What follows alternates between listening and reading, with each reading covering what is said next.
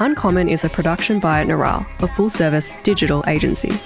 If you want to grow with a premium agency and have the ability to work with Jordan directly, then learn more at neural.com/media and request a callback. That's neuralle.com/media. My name is Jordan Michaelides and I'm the host of Uncommon, a show that asks the why on business, media, current affairs and sport. If you like this episode, do leave us a written review on your podcast app, particularly if you're on Apple Podcasts, as it does help the feed work out. If you like this sort of content, to find all previous guests, just head to neural.com/uncommon. For the full video, you can search Uncommon Show on YouTube. For social, you can keep up to date with behind the scenes at uncommon_show on Instagram. But with all that being said, let's get into the episode. My guests this week, Alex Waddolton, WOD Doctor, as I saw some comments on Mumbrella articles from 6 or 7 years ago, independent creative, co-author of the Right Brain Workout, co-creator of the Nicky Winmar statue that we all know. I'm a big fan of it. Obviously, St Kilda supporter. The Future Landfill Project, and former creative director at many agencies, including McCann, DDB, GPATS, Y&R, Zoo Group, and the Shannon Company. I was trying to dig some dirt. Like I said before we got started, you're quite squeaky clean. It was really, really interesting to find that old article about, I think it was the GP Y&R Sydney, where you won the press lion in Cannes for Wagon Wheels. Yep. And just looking at the comments was super interesting. Does the WOD Doctor still exist as a nickname? I sometimes get WOD Dog. WOD Dog? WOD Dog or... Watto? Or I get my kids to call me Captain Awesome. I try to. It never works. It's not worked once. We'll get there. I get the WOD Doctor sometimes. So yeah. Yeah. I thought that was super interesting. Did and as well with Nono's most connected car, how did that go with the sale? Well, it sold really quickly, so that was good, and it got some press out of it. Mainly the idea behind that was just to get people to stop and think that everything, like even the coffee that you're drinking now, that coffee cup it's probably got 3,000 people's brains to deliver that to you to drink for us to ignore. So it's just interesting how we're also like Kevin Bacon, all that sort of stuff. Just everything's pretty amazing if you stop and think about it. Yeah. Do you you got to think about someone who is a bit of an ideas man in yourself. There must be sort of like an inherent ability that you may have noticed as a kid. I guess I was curious, like, is there an early memory you have as a kid being intrigued by ideas at all? Not really. I mean, my dad is a creative director in advertising.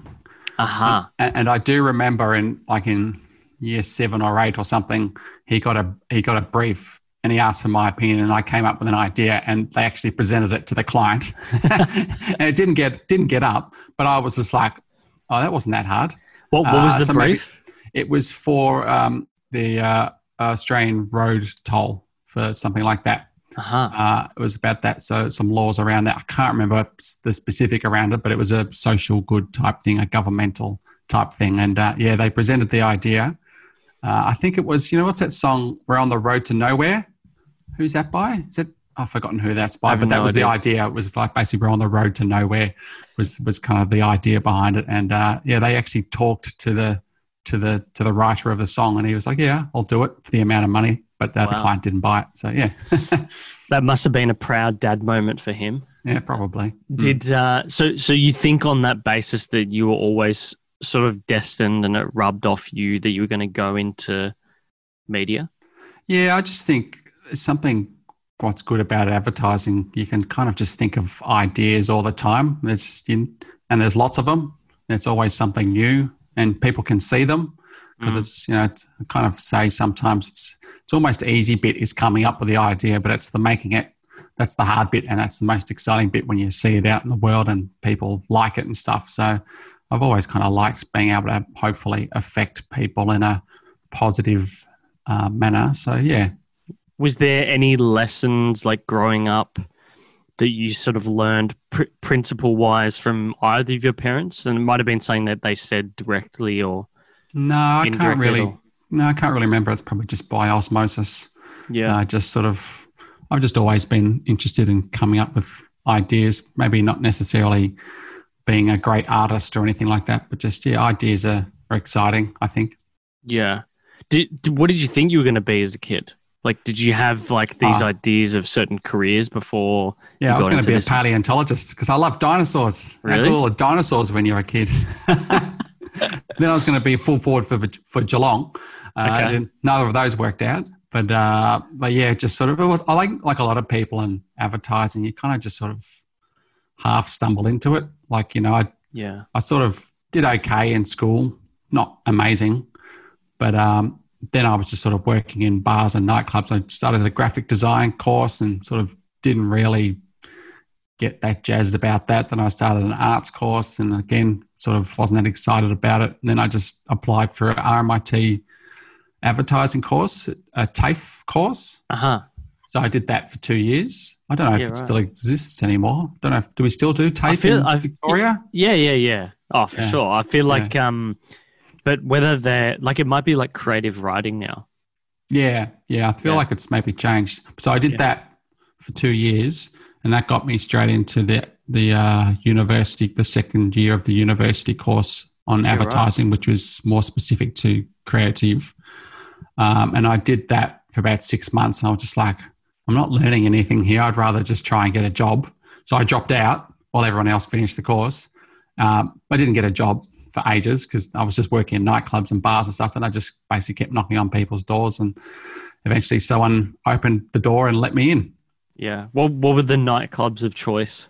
Milk Bar. I was head bussing at Milk Bar nightclub. Does anyone remember that? Above the Olive Tree in South Melbourne. Oh, my God. Yeah, classic place. Yeah, so we were talking about clubs with not a former employee, like recently. She was in like lockdown, having come back from New Zealand. I was talking to her about like the clubs that she heads to these days.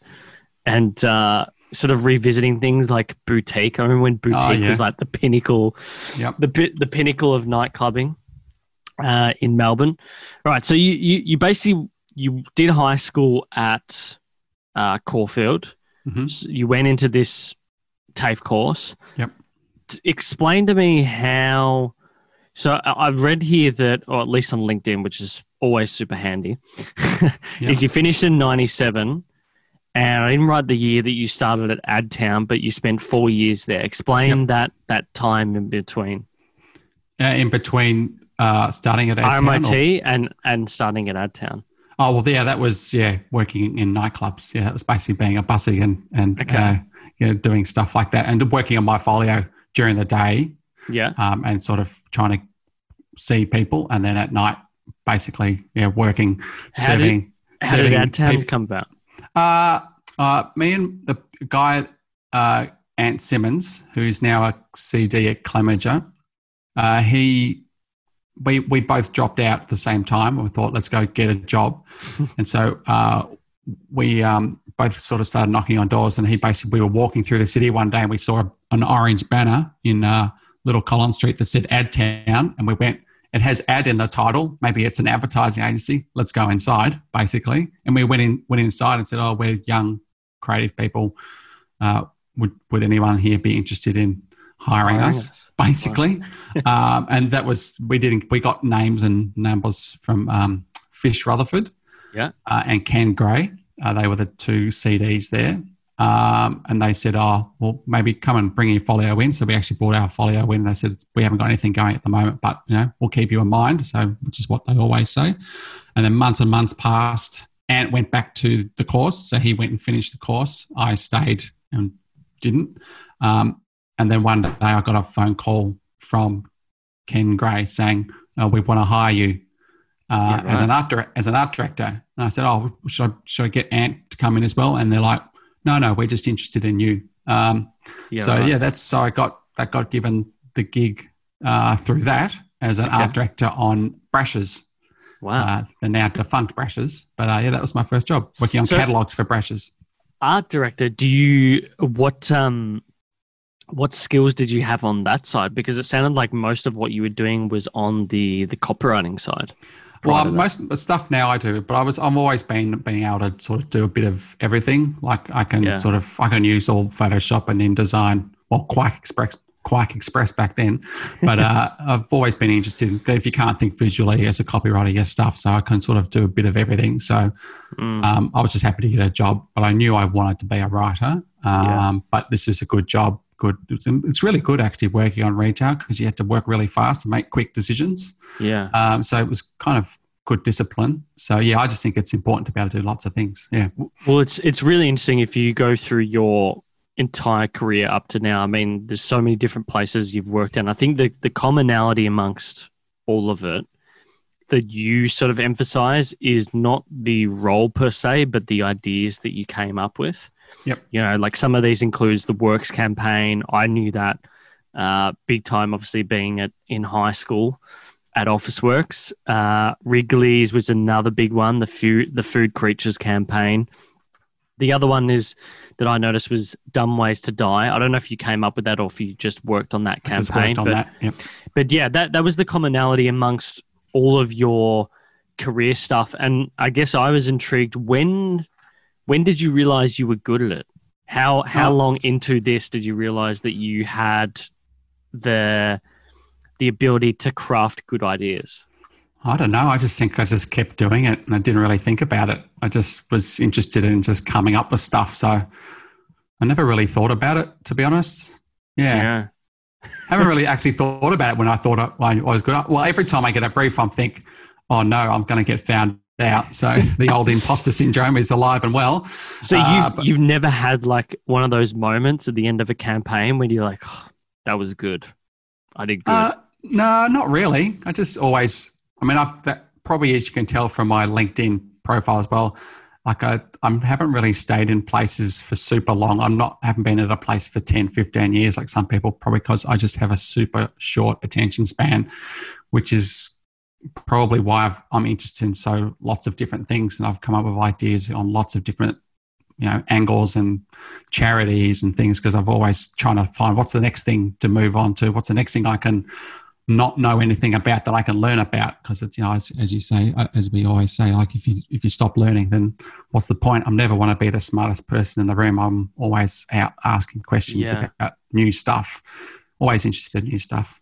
And that's also what's good about advertising. Like I said, I was going to say, I think that's definitely an industry mentality. I was trying to think of it the other day. Why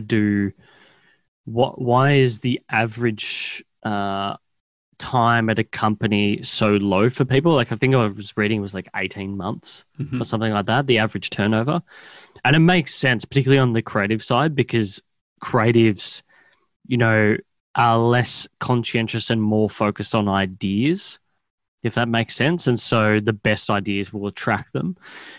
So if they're at a place and things become stale, then it makes sense. You would want to go find the next best ideas. Yeah, I think it's if you keep getting the same brief over and over again, but I don't know if it's less conscientious, because I often think that creatives people are the most deadline oriented, want to get things done people going, because they just want to make stuff and make it happen.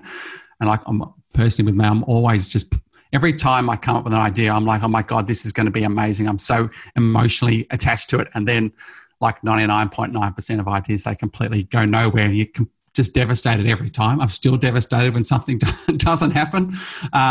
Don't know why, but I'm always like, I'll dust myself off. Let's come up with something even better next time. And, it's always, trying to find that next challenge is always exciting. I remember having a conversation actually with a former guest, Ethan, who now runs July Luggage. And he came from the advertising game, and he said that the thing that really pushed him out of it was actually the fact, what you just mentioned before, when you would pitch these ideas and you've invested all this time and emotion into it and they don't get through with the client, or you don't win the opportunity, the retainer, the job, the project, whatever it may be. But like I almost was, not then at the time, but I thought in my head, like the argument against that is that that's what allows you to pitch those ideas, is the passion. Yep. So have you ever felt like I don't know what it is, like not a frustration, but a feeling like you would get burnt out the industry from that? 1,000%, 10 times more than yes. Like it's just that's why I became a freelancer, because I was like being stuck in an agency and all the politics and everything. My whole happiness used to be based on getting great ideas up and made.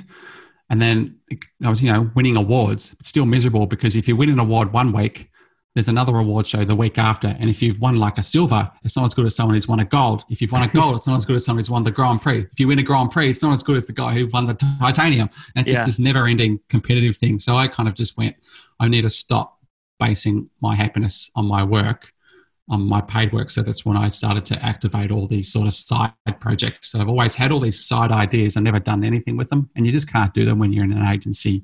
Well, I felt I couldn't, because you're working 60 hours a week. And it's so intense in an agency. By the time you get home, you're just like, I'm done. No more ideas. That's interesting. Like if you were to become an agency owner, how would you think about preventing that burnout? Because this is something that I think about in a new young agency is, and you look at tech companies and the way they integrate things, like Google's got like spend 20% of your time on projects you're passionate about. Yep. So I guess I'm curious, like if you logically were opening a business and allowing people to prevent that burnout, how would you think about it? I would say 4 days a week and spend that day doing stuff for yourself. Definitely. Okay. But as a side thing, I would never open an agency myself. I'm having too much fun having none of those responsibilities and just making things happen and trying to get projects up on the go. So, but I'd say to a lot of young kids, if you need to find the time for yourself. Don't base all your efforts in your day-to-day job, because you need to have things that you can personally have passion for. Yeah. And now because of the internet, if you have that passion and a great idea, you can make stuff happen, which is really exciting, which probably you couldn't do 15, 20 years ago, but you can now. Like everyone can attach themselves to an amazing worldwide cause, and you don't even need to have a client. If you just want to do something that you're passionate about, just make it happen. And, I just think that's really exciting. And if I was running a company, I'd say you need to have that time. You need to do that. In fact, if you don't do that, I'm going to be asking, what's wrong with you? No, because that's something that my co-founder and I, creative director, were talking about is, I mean, it's hard now when we're as young as we are and as new as we are. But I remember putting it in our handbook and saying, like, I want staff to have a day to work on things they're passionate about. And she's like, you can't do that right now because things are still young. But, there's definitely some room in there for that. And even if you align it with stuff that's being done internally at the agency, there's definitely a way for people to get, I don't know. I find that having been in large corporates, burnout is like a massive, massive issue. And it's something so much that you've pressure. got to work against. Yeah. It's just constant pressure. There's always work. Like there will never not be work, if that makes sense. I feel like it's just got to make time for it. Yeah. Well, it's also, I feel like particularly in all big agencies, like it's so much of a grind of so many hours, but the work that you're trying to do is trying to appeal to people. So if you don't have a life outside of advertising, you're going to be doing ads to ad people, and that's the worst sort of advertising, because what's the point? Like it's like I've won all these awards. The only award that anyone ever cares about outside of advertising is the Gruen Award. Yeah. It's the only award my kids care about, is the one that's the plastic thing. And that's the best one, because it's outside of an advertising forum where people are just so focused on ads and what has and hasn't been done. If you just do stuff that's, like I say to young creatives, I say aim for achievements, not awards, because achievements last forever. Awards are like, they're one every 3 weeks. Yeah. But if you, like the Nicky Winmar statue, like, that's going to last. It's been built. It'll last for 1,000 years. Like potentially, it'll stand there longer than the stadium. The stadium will be knocked down a few times, and the Nicky Winmar statue will still be there, which is much more exciting to me than having a statue that's 6 inches tall that you may have in an office. No, I would agree. I would agree with that. Is that how you originally thought of the Nicky Winmar campaign? Yeah, I mean, it was interesting. Like when it actually got unveiled, which was just an amazing moment. It was kind of around the same time as the Cannes Advertising Awards. And so my LinkedIn was full of people talking about so humbled and honored to win this silver, win this gold at Cannes. And I'm like, I only got a bronze, but it's a 10-foot high bronze statue of one of the most amazing moments in history, which is cool. But it's hard because,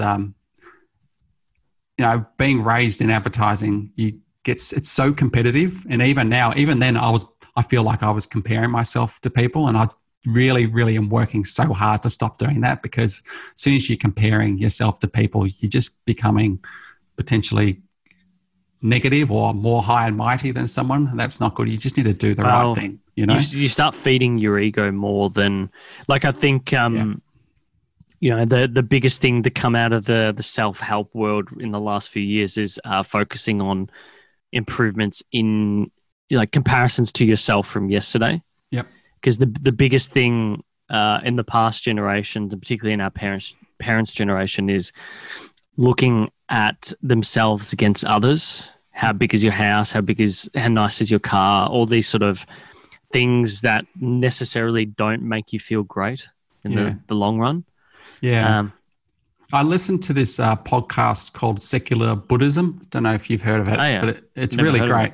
And they have some really good things. And I think there was one thing where he was talking about, Noah Rashid is the host. He's talking about there was a little study done where they had a picture of 3 kids, and there was a kid in the middle who was smiling, and the 2 kids either side of the smiling kid were unhappy, were frowning. And so they took this picture and took it to Western kids and showed it to them and said, is that kid in the middle happy? And most of the Western kids are like, of course, he's smiling. Of course he's happy. But you take it to Eastern culture and they're like, is the kid in the middle happy? And they're like, he can't be because his friends aren't happy.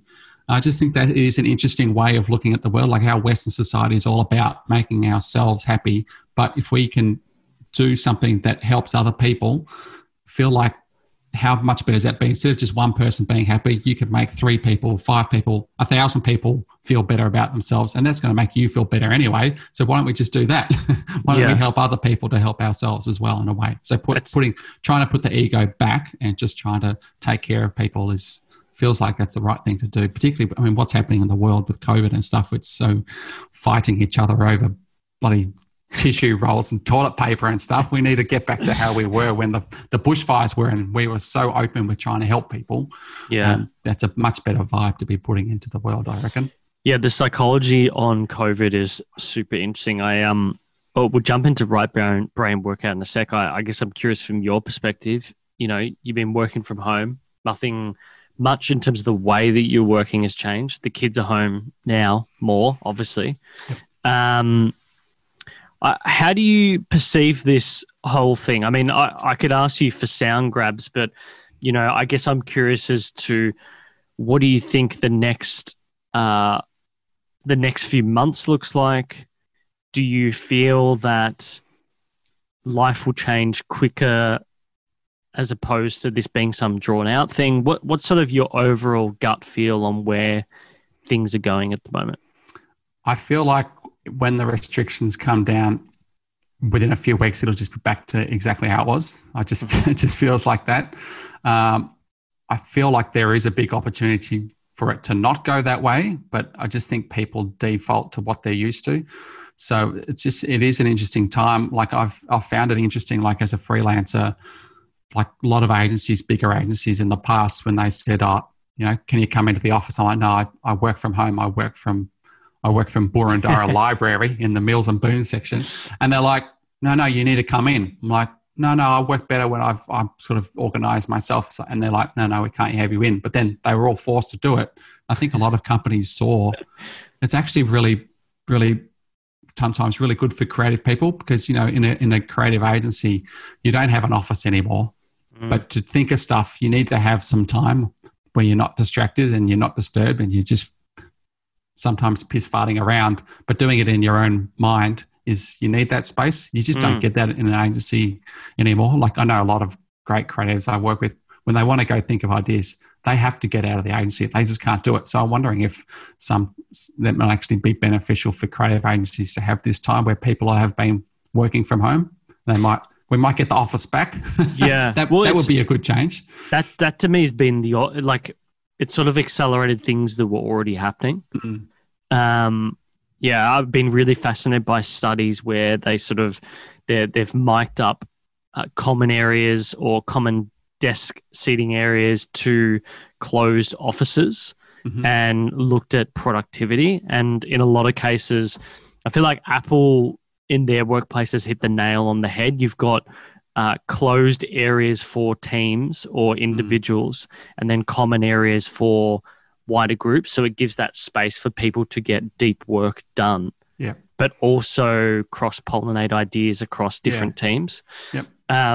So, yeah, I feel like people are going to be, commercial real estate's got a bit of a reckoning coming, I think, in the next year. Yeah. I remember when was the first lockdown? It was March to mid-May. I remember it's because it sort of crossed over near my birthday. And about a week or so after, we went to go look at new office space. Because at the moment, we're still working out of a studio just on the side of my house in East Melbourne.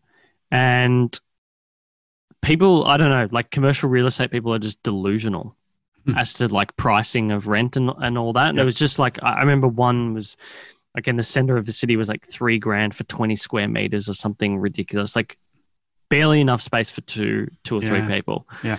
And it didn't include all your other things like utilities and stuff like that. So yeah, I think, I feel like the biggest thing that's going to happen from this is the way that we work. How many of us in agency land are going to, I guess, allow creatives to be purely based at home and then come in for common time or common areas in the workplace? That'll be quite interesting. Yeah, just coming in when you need to, not just being there all the time and being stuck in traffic for an hour every morning to and from work. It's just such a waste of time and just gets people stressed out before they actually have to do work. And when I sometimes go into an office, I'm so much less productive than when I am in my own space. Like it's night and day. Well, it was really interesting chatting to Dan at the start of that COVID series that we did of these online interviews. And he was telling me like it felt weird for him as a manager of people just not being in the office. It sort of made him realize like, okay, this is really what I'm spending my day doing, which would give you some time to pause and reflect, I guess. Yeah, I guess it depends on the role you have, because if you're like in account service, you probably need to have meetings and talking to clients and stuff. But as a creative, you just need your own space. But I've always, a lot of the time I just work on my own. I'm not like a mid-weight creative team who have to be a writer and art director and all that bouncing it. Because I've always been like, if I could just work on my own, that'd be ideal. That'd be the best scenario. Yeah, exactly. So I've been social distancing my whole life. So this is nothing new for me. So 2016, you were the 16th most awarded copywriter in the world, highest ranked in Australia, I think. Now, obviously independent for about 2 years. How similar is it to being in an agency, and how different is it to being in an agency? It's completely different to being in an agency. I'm so much happier because I was never good at the politics bit, and I couldn't hide my disdain for people who I thought were not doing the right thing. So I can now be on my high and mighty horse on my own and not offend anybody. It's so much better. I've got so much time to do all the other things that I'm really passionate about, which just couldn't do in an agency. So I'm really finding it like chalk and cheese. I'm just like, and I love cheese, so that's good.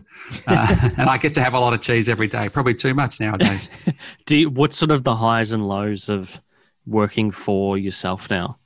Well, I guess the highs is being able to do lots of all those different things and having the time to pour passion into some of the things like Nikki Widmar, Future Landfill, the book, setting up a podcast. I've got all these other projects on the go at the moment. And the lows is like when COVID hit, for a month, there was just no work whatsoever at all. So that was not ideal. But because of that, I went I've got time now to activate a whole bunch of other things. So I started making other things. So I guess turn those bads into a good. Well, one of those was the podcast. What's your assessment on the format so far, or the medium so far, now that you've started creating yourself? Yeah, I mean, I like just chatting to interesting people. So that's why I'm happy, loving having a chat with you about this. I just like talking to people about creativity because the podcast is all about just talking to people about creativity and how to be more creative, just to help people who maybe think they're not creative when all the research says that we are all creative, but we just lose it. We get it all taught out of us as we become adults, which is a bit sad. Yeah. And as we know, with robots and AI coming, we kind of need to stay ahead of that. And that humanness of creativity is our key differentiator from everything else. So, yeah, I think it's really interesting. Yeah.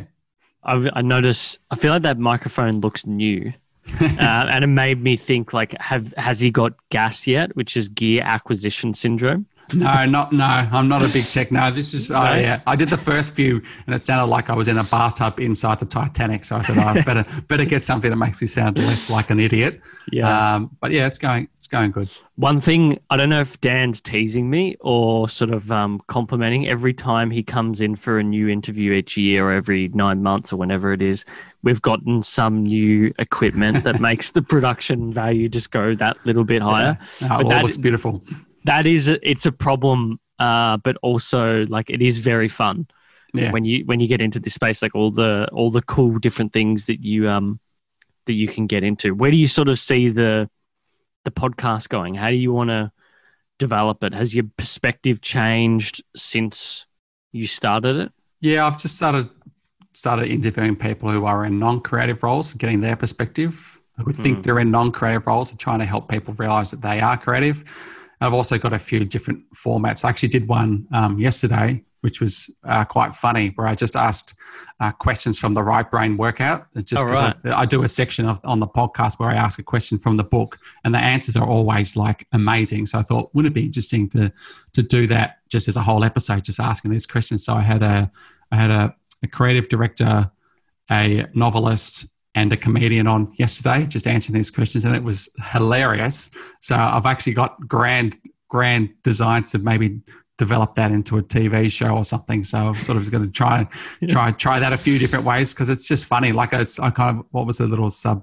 I had like it's the only game show where there's no wrong answer, so everyone wins. That's what's good about creativity. Like you can't get it wrong. You just come up with stuff and just go for it. You know. Well, that had me thinking, because I was like, how could he take this format from here? I mean, the obvious thing is obviously with this book, you just finished the second edition, so I think the questions have been updated. For those who haven't seen it or read it, it's essentially a book that has around 70 questions that you and Russell, Russell Howcroft have sort of crafted to, I guess, push back at this supposed creative deficit in Australia.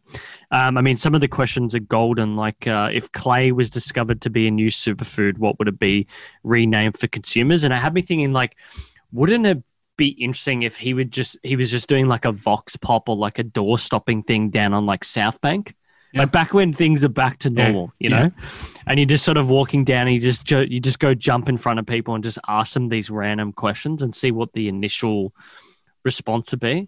Yeah, I'd love to see something like that. I actually asked that question yesterday on the show, because what's interesting about the book as well, which is not just me and Russell come up with questions. Every question's written by a different creative person. And so you can read the question and then you can flick to the back of the book and see who wrote that question, which is kind of, it can almost psychoanalyze the question. You can psychoanalyze the person who wrote it, because like a sound person has often written a question about sound, or art director has written about design, or it's, it's just interesting to get all these different creative people to write questions. And just people can come up with creativity when they don't think they're creative, and they are, which is really awesome. People need to realize that. It's really interesting, because I just read, I'd never read it, but because I'd never been in the industry, but a fellow agency owner said you have to read the copybook. I don't know if you've ever seen that. I think it's by Taschen. On my shelf just over there. Yep. Brilliant book. And all it is really just like a combination of thoughts from some of the best like creative directors and writers in the industry. Yep. And it makes a lot of sense. You sort of crowdsourcing a really good idea for a book, if you think about it. Why do you think it was necessary to write the book? What made you think I've got to do this thing? Because I see the creativity in my kids, and I see so many people who, you can just tell they don't think they're creative. Like people say, "Oh, I'm not creative." Like that's their first reaction when you talk about creativity. And I feel like looking at the top 4 exports that Australia have.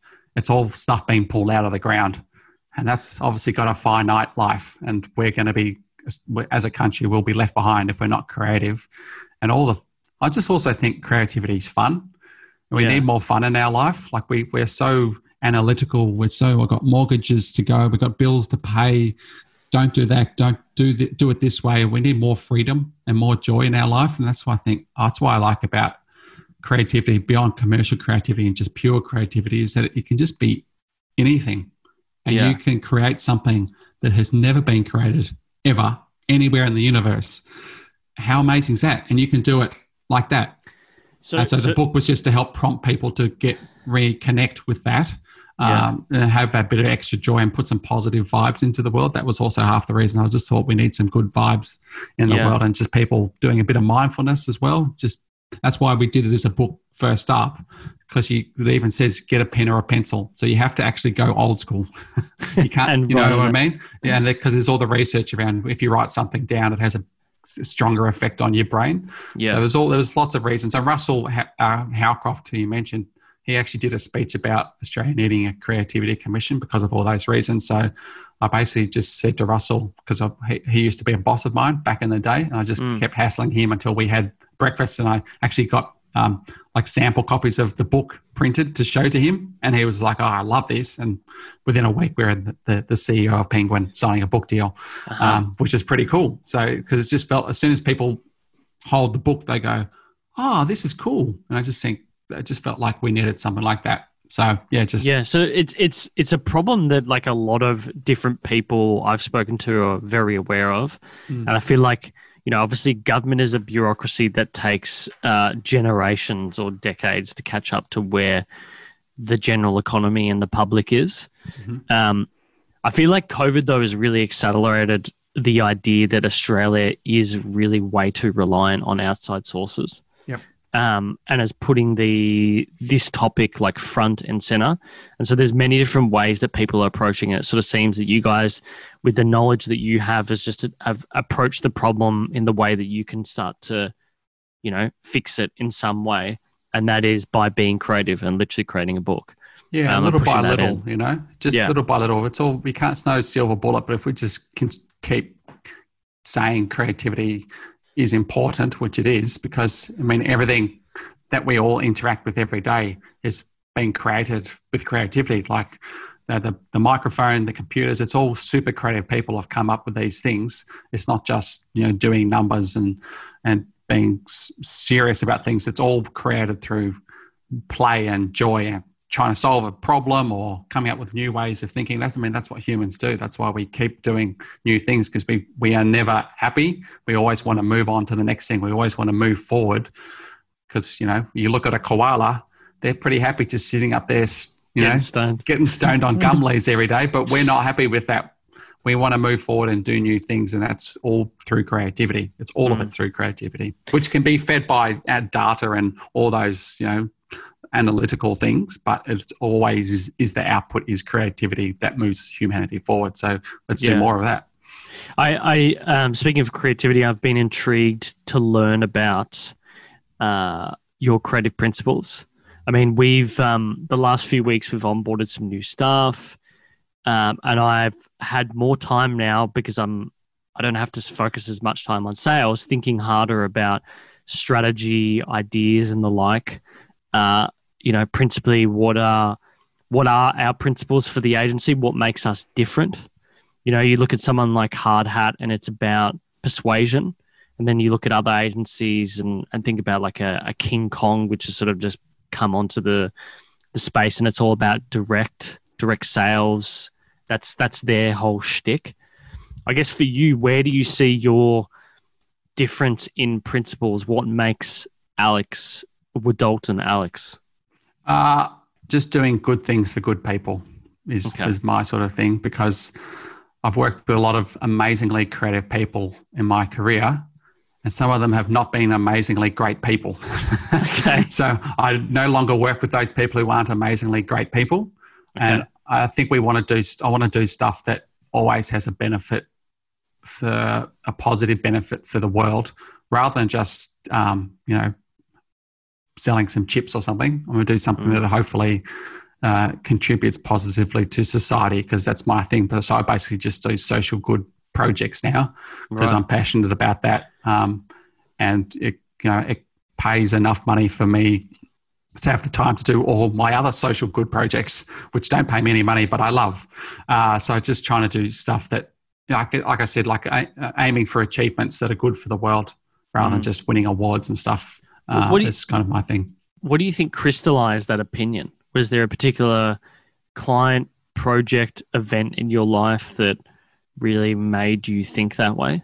Yeah, there was, when I was at an agency, Cummins and Partners, they had a sports betting account. And I'd say nothing necessarily that wrong with sports betting, but when I got the brief, the proposition that was read out was, it's better to bet and lose than to not bet at all. And I'm like, I don't know if that's necessarily a great proposition to be putting out into the world. Like, that's a great vibe. Like, I don't think it's actually better to bet and lose than not bet at all. I think that's and I was just like, actually made my blood boil, and nobody else in the brief could see my point, which is fine. They're allowed to have their own opinion, but I was just like, are you serious? Like, so no one in the agency, no one on the client side or anything? Well, like that? I never met the client because I said, I'm not working on this brief. Wow. Because that is an evil proposition.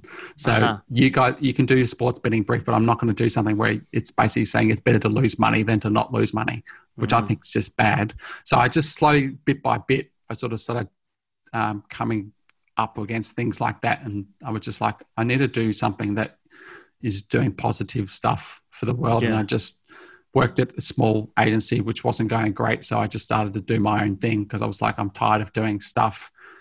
Even the stuff that I would sometimes do, like one of the first things I did just off my own bat was this thing called One Buck, One Pluck. I don't know if you've heard of that.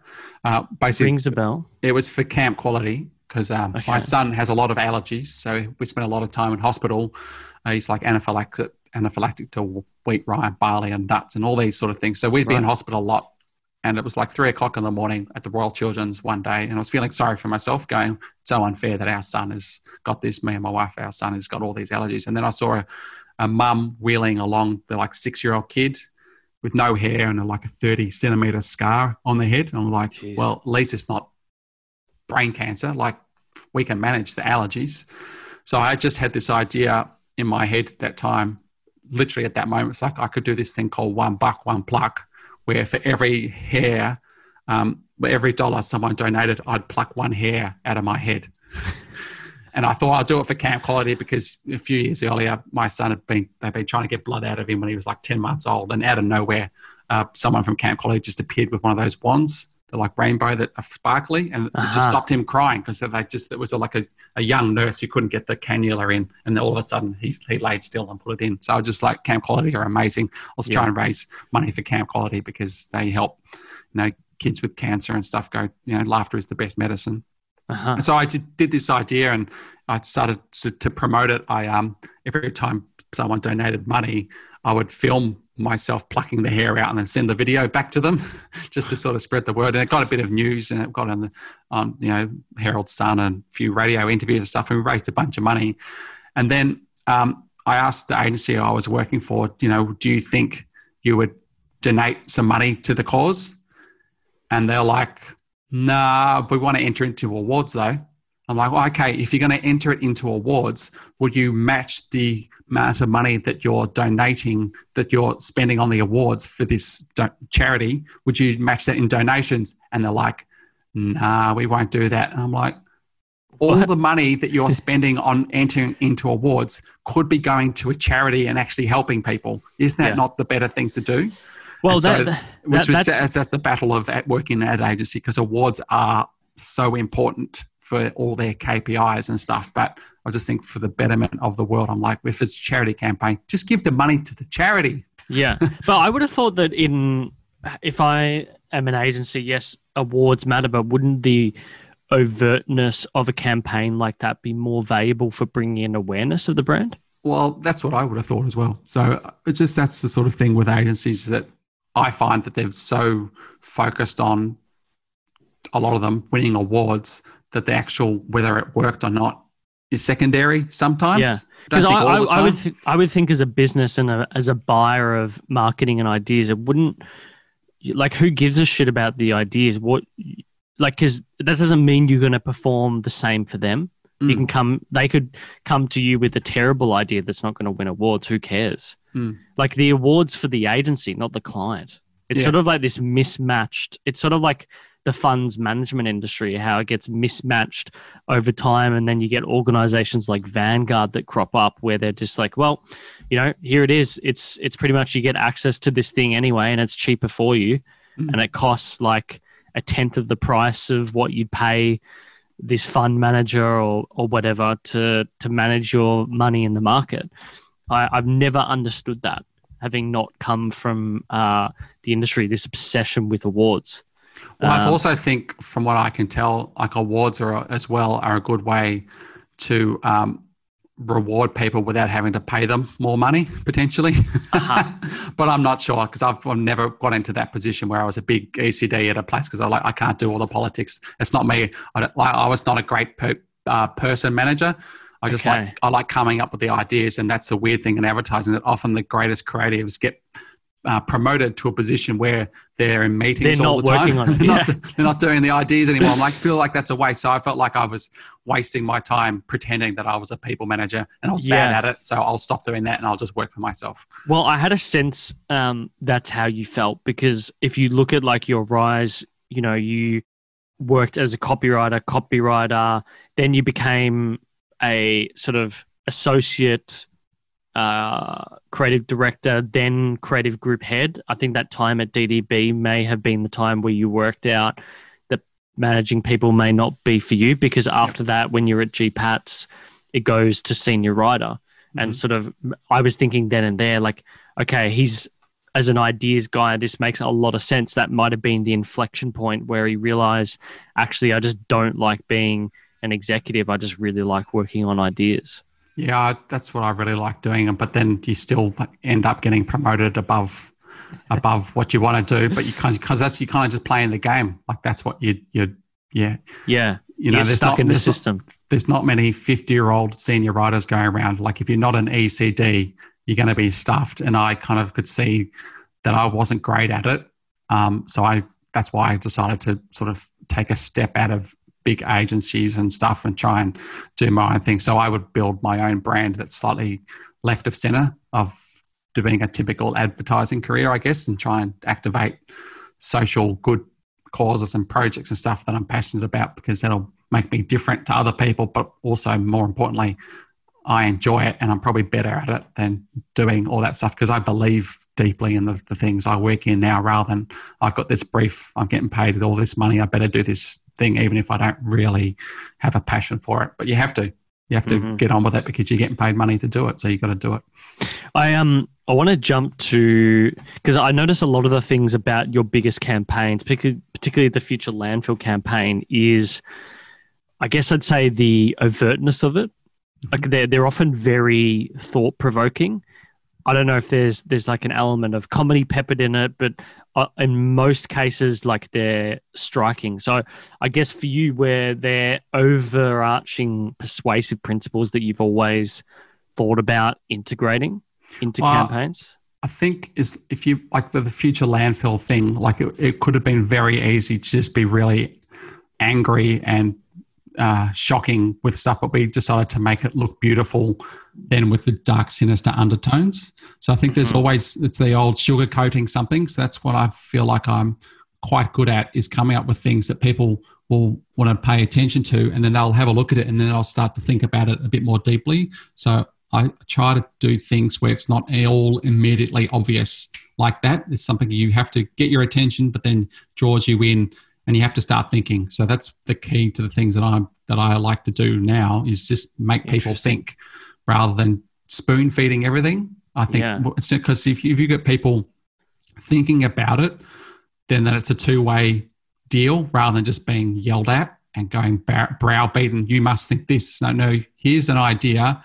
do you believe in it? You have a think about it. And I feel like it's going to be more powerful because then people will have buy-in to an idea that maybe they might not have been interested in if you'd have just presented it in a way that wasn't beautiful or it wasn't funny or it didn't have that sort of depth to it. So I like to try and do something with a bit of depth in it. And because often the client is me or my mates, we can do it properly. And I found that's been interesting when we've just done these projects, how successful they've been without spending millions of dollars, like often more successful than projects I've done where they've spent hundreds of thousands and millions of dollars because we've been able to keep it pure and hasn't been, oh, can you just change this? Can you just change that? Can you just change that? And by the time you've done that 3 or 4 times, it's just like it's a shell of an idea and it's just a waste of time.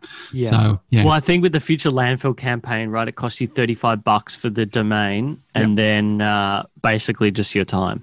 Yeah, basically, exactly. Yeah. And just working with amazing people who are into it, who I trust and respect, who I've worked with before. It was so cool. Like, Tom Whitty is a genius who I met through going to my wife put me up to go on a panel at Australian Film, Television and Radio School, a writers panel. So I met Tom Whitty, who was then the managing editor of the project. Then he was EP of Australia Talks, which was on last year on ABC TV. He's a genius. So we just hit it off. So I talked with him. Photographer Stu Morley, who I work with, I met through Tom as well. Retouchers and stuff who I've worked over my career. Just people, you just gather these people over your time if you just are open to interesting people and interesting things. If you were to think about the leaders that you respected when you first got into this industry, and this may have been people that primarily you were reading about, to the people now that you respect, who are they? And the example I might use for myself is like, I was fascinated by propaganda. Like at uni, I was just like, wow, this is a thing, right? And then you read about people like Edward Bernays, you'd read some of the work of Noam Chomsky, and you start to get an idea as to how messaging works. But then you actually start to find people that are living the here and now and how they go about that. So I guess for you, how did that change over time? Where did it start and where has it sort of come to now? Well, I guess I started getting into this industry. All of my creative heroes were probably advertising people. So just because I would go look through the copybook and go, oh, there's David Abbott, there's Paul Arden, and there's all these people. But now none of my heroes are in advertising at all. Yeah. Like they're so far, all my heroes are now, people like Tom Whitty and people I deal with, like Darby Hudson is an amazing poet. I think he's so incredible. My wife is a hero for me because she's opened my mind up to seeing that the universe is where you need to align the right energy in the universe, because I was always so competitive in advertising, because advertising is so competitive and that competition is bad for creativity. So I've changed from having creative heroes in advertising to definitely much broadening my horizons into lots of people who are doing lots of different things. I think are really interesting. I mean, obviously you talk about your Elon Musk type people who's clearly a complete nutter and a megalomaniac, but I mean, all the interests are so completely different. I just think that's so amazing.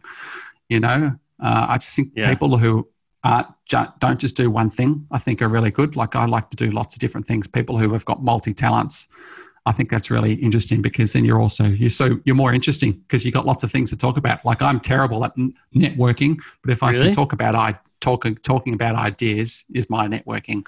So it's not about me. It's talking about something that could be cool. I can talk about that forever, Yeah, I think you're right about having people that you look up to that are outside of the industry. I mean, that is life. That's what makes someone good at advertising. I've never really had people specifically in the industry that I've modeled myself on, apart from people that I try to talk to day to day.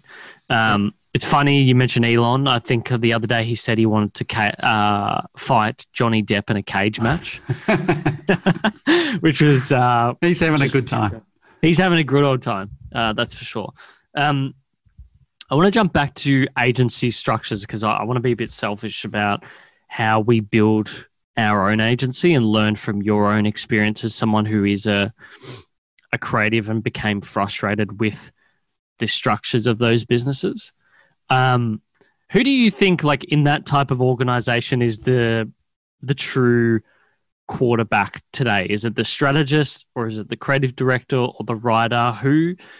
Or is there any one person that you think teams should be modeled or molded around? Well, I think it needs to be the creative director type person, because everything that we produce needs to be creative in the end. No one's ever going to know what the strategy was.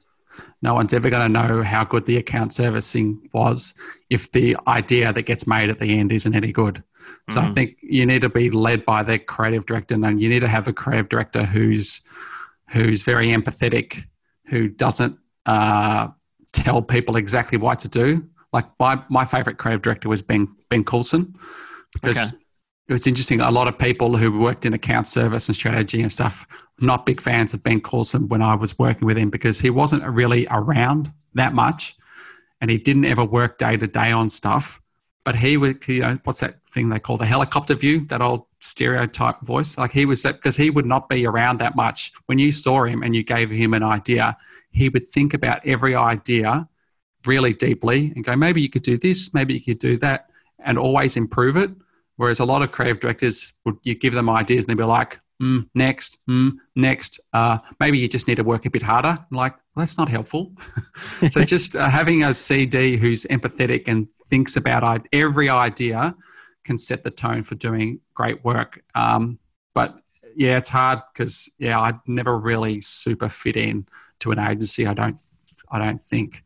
So I just think, if it's not being led by a creative person, I think your work's never going to be as good as it could be. And I think, no matter how good what's CRM and all those sort of things, like I want to be able to talk to people and say, this week we made this, and they're like, oh, that thing's really cool, I love it, rather than we were able to we meet these KPIs. I'm like, I'm not interested in that stuff. I want to do stuff that people go, oh, that's interesting, I want to talk about that because it's got some depth. Again, depth.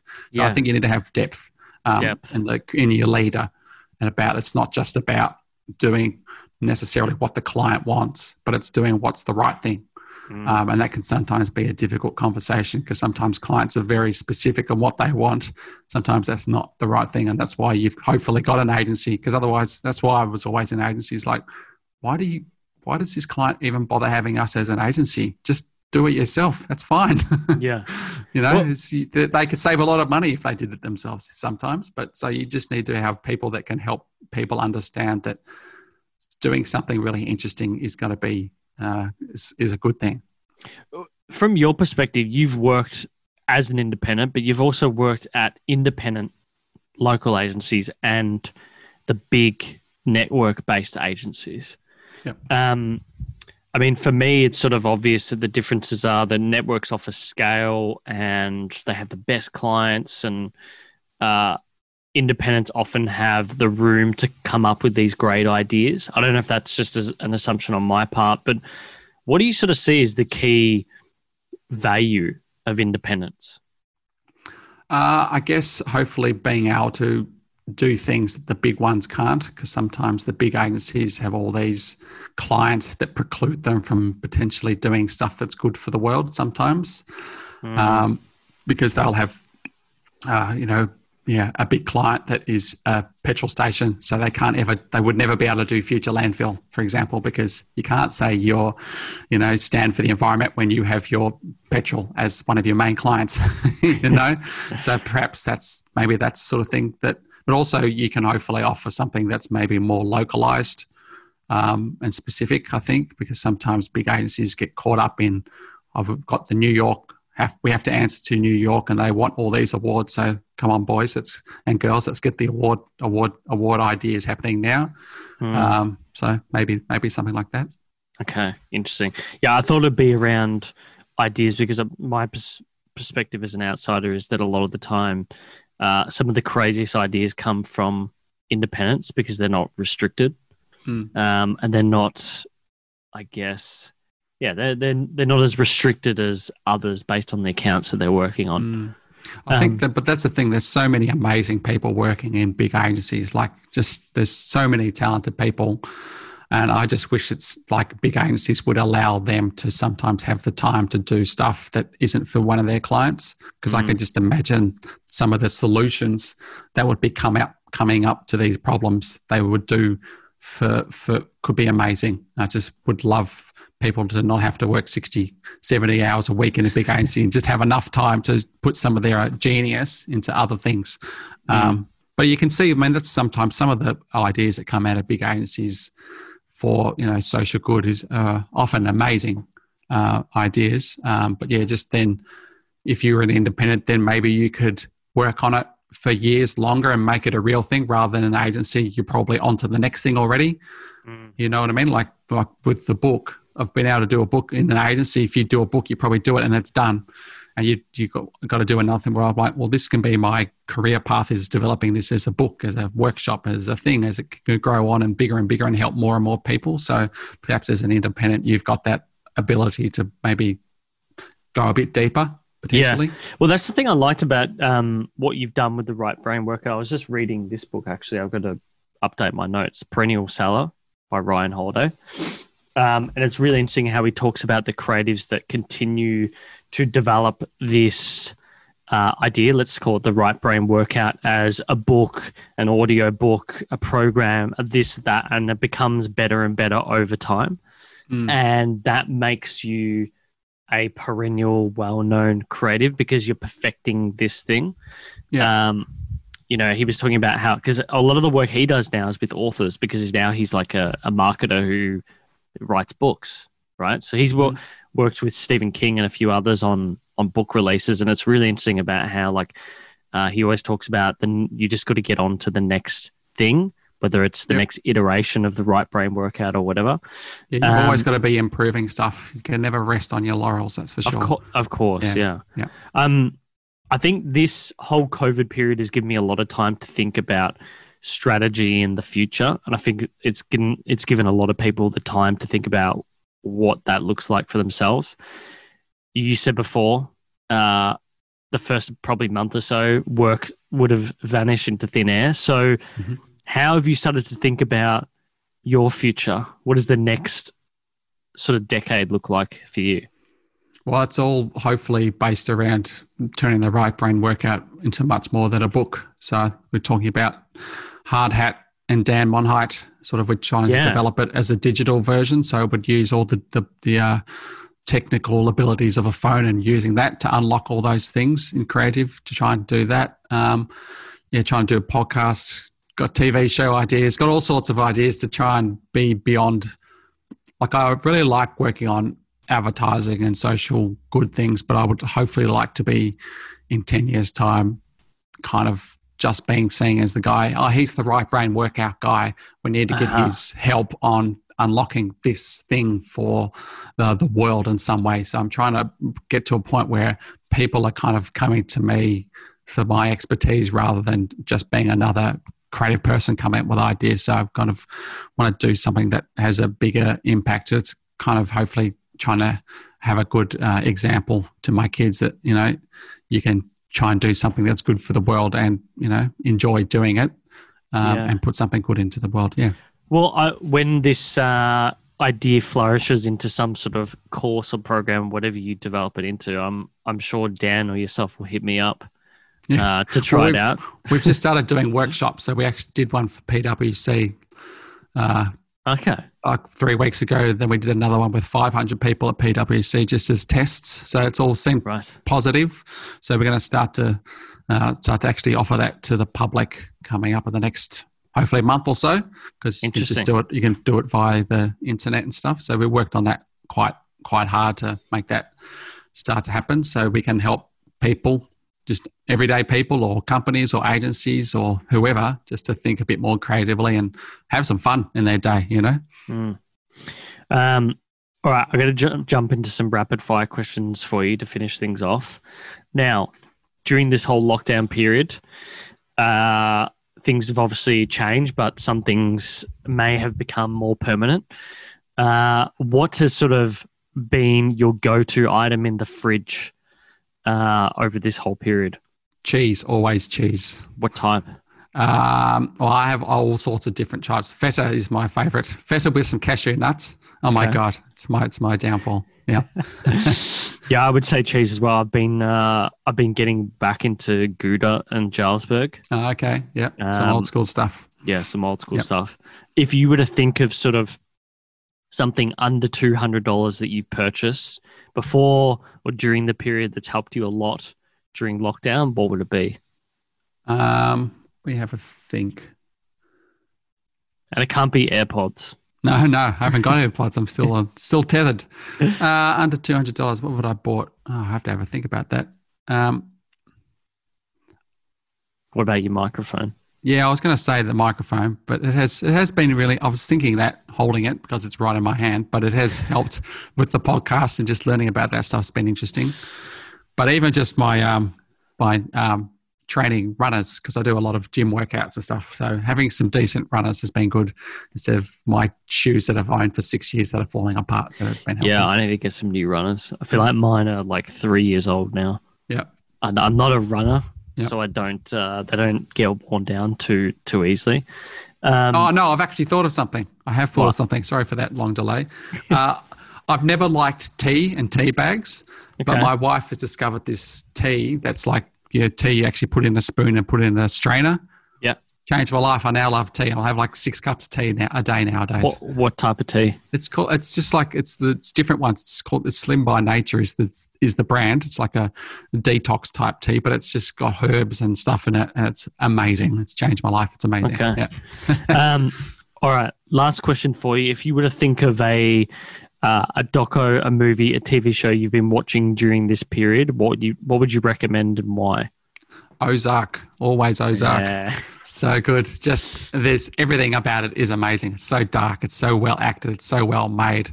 It's just brilliant. It's just amazing show. Oh, when did the second season come out? I think up to the 3rd season now. So the latest season. Yeah, it came out during lockdown. Lockdown, that's right. I think it did. Yeah, because I remember we probably watched that within a week. Yeah, like it was done within a week. It's a very, very good show. Yeah, it's amazing. Look, Alex, thanks for coming on. That's okay. No worries. Thanks for having me. Where can people find you and what you're doing on the interwebs? You just Google me on LinkedIn. Do you Google people on LinkedIn? Just Alex Wadelton or rightbrainworkout.com.au or stuffbyalexwadelton.com has all my strange ideas up there. Yeah. And I just wanted to say as well, I feel like I've maybe bagged a bit on advertising. I don't mean to do that, but because it's given me so much in my life and it is such a great industry. But I've just sort of moved on a little bit because I could see that there's not many 50-year-old creative people who aren't ECD. So I was actually thinking I need to do something that makes me get out of the machine because I'm not great in the machine. So I'm trying to do this. I'm trying to get there. But all you ad people, you're all amazing. Don't worry about that. But I'm not necessarily as good at surviving in a big agency as a lot of people are. Do you know, it's funny you mentioned that because I remember through all the people I've interviewed in the industry, everyone has that sort of love-hate relationship with the industry. And I remember texting Dan like the other week because we're on some pitch and I said, fuck, I love this industry and I fucking hate it. Yeah, it's one of these things that it's both wild and painful at the very same time. Lots of ups and downs. Like I think like there's no better feeling than coming up with an idea and you're just like, yes, that's awesome. And then 3 days later, it's in front of the client and you're just like, this is the worst. This is the worst. And then the next day you're like, I've come up with another idea. That's amazing. So you're like that all the time, which is a good thing. But eventually I was just like, I like to make the things that I thought were great rather than not getting them made. And I think that's the same thing that Ethan said. Eventually it can wear you down, or certain types of people at least. Yeah. Look, we'll make sure we link everything. Alex, thank you so much for coming on. I'm glad Dan was able to make the intro. He's a good man. And he's a very good man. And thanks for coming on. No worries. Oh, I forgot to mention the Right Brain Warm-Up is my podcast as well. The Right Brain Warm-Up. That's there it. There you go. So we'll make sure we link all that. But awesome. Alex, Watto, thanks for coming on. Thanks for having me on, George. Thanks for listening in to this episode. If you like it, do leave us a written review on your podcast app, as it helps us continue going on a weekly basis, and we do love reading those reviews as well. If you want the show notes, you can find that below, or with our previous guests at neural.com/podcast. That's NEURALLE.com/podcast. To watch the full video, search Uncommon Show on YouTube, and to keep up to date with behind the scenes and clips for the show, you can find us at uncommon_show on Instagram. But until next time, guys, thank you so much for listening.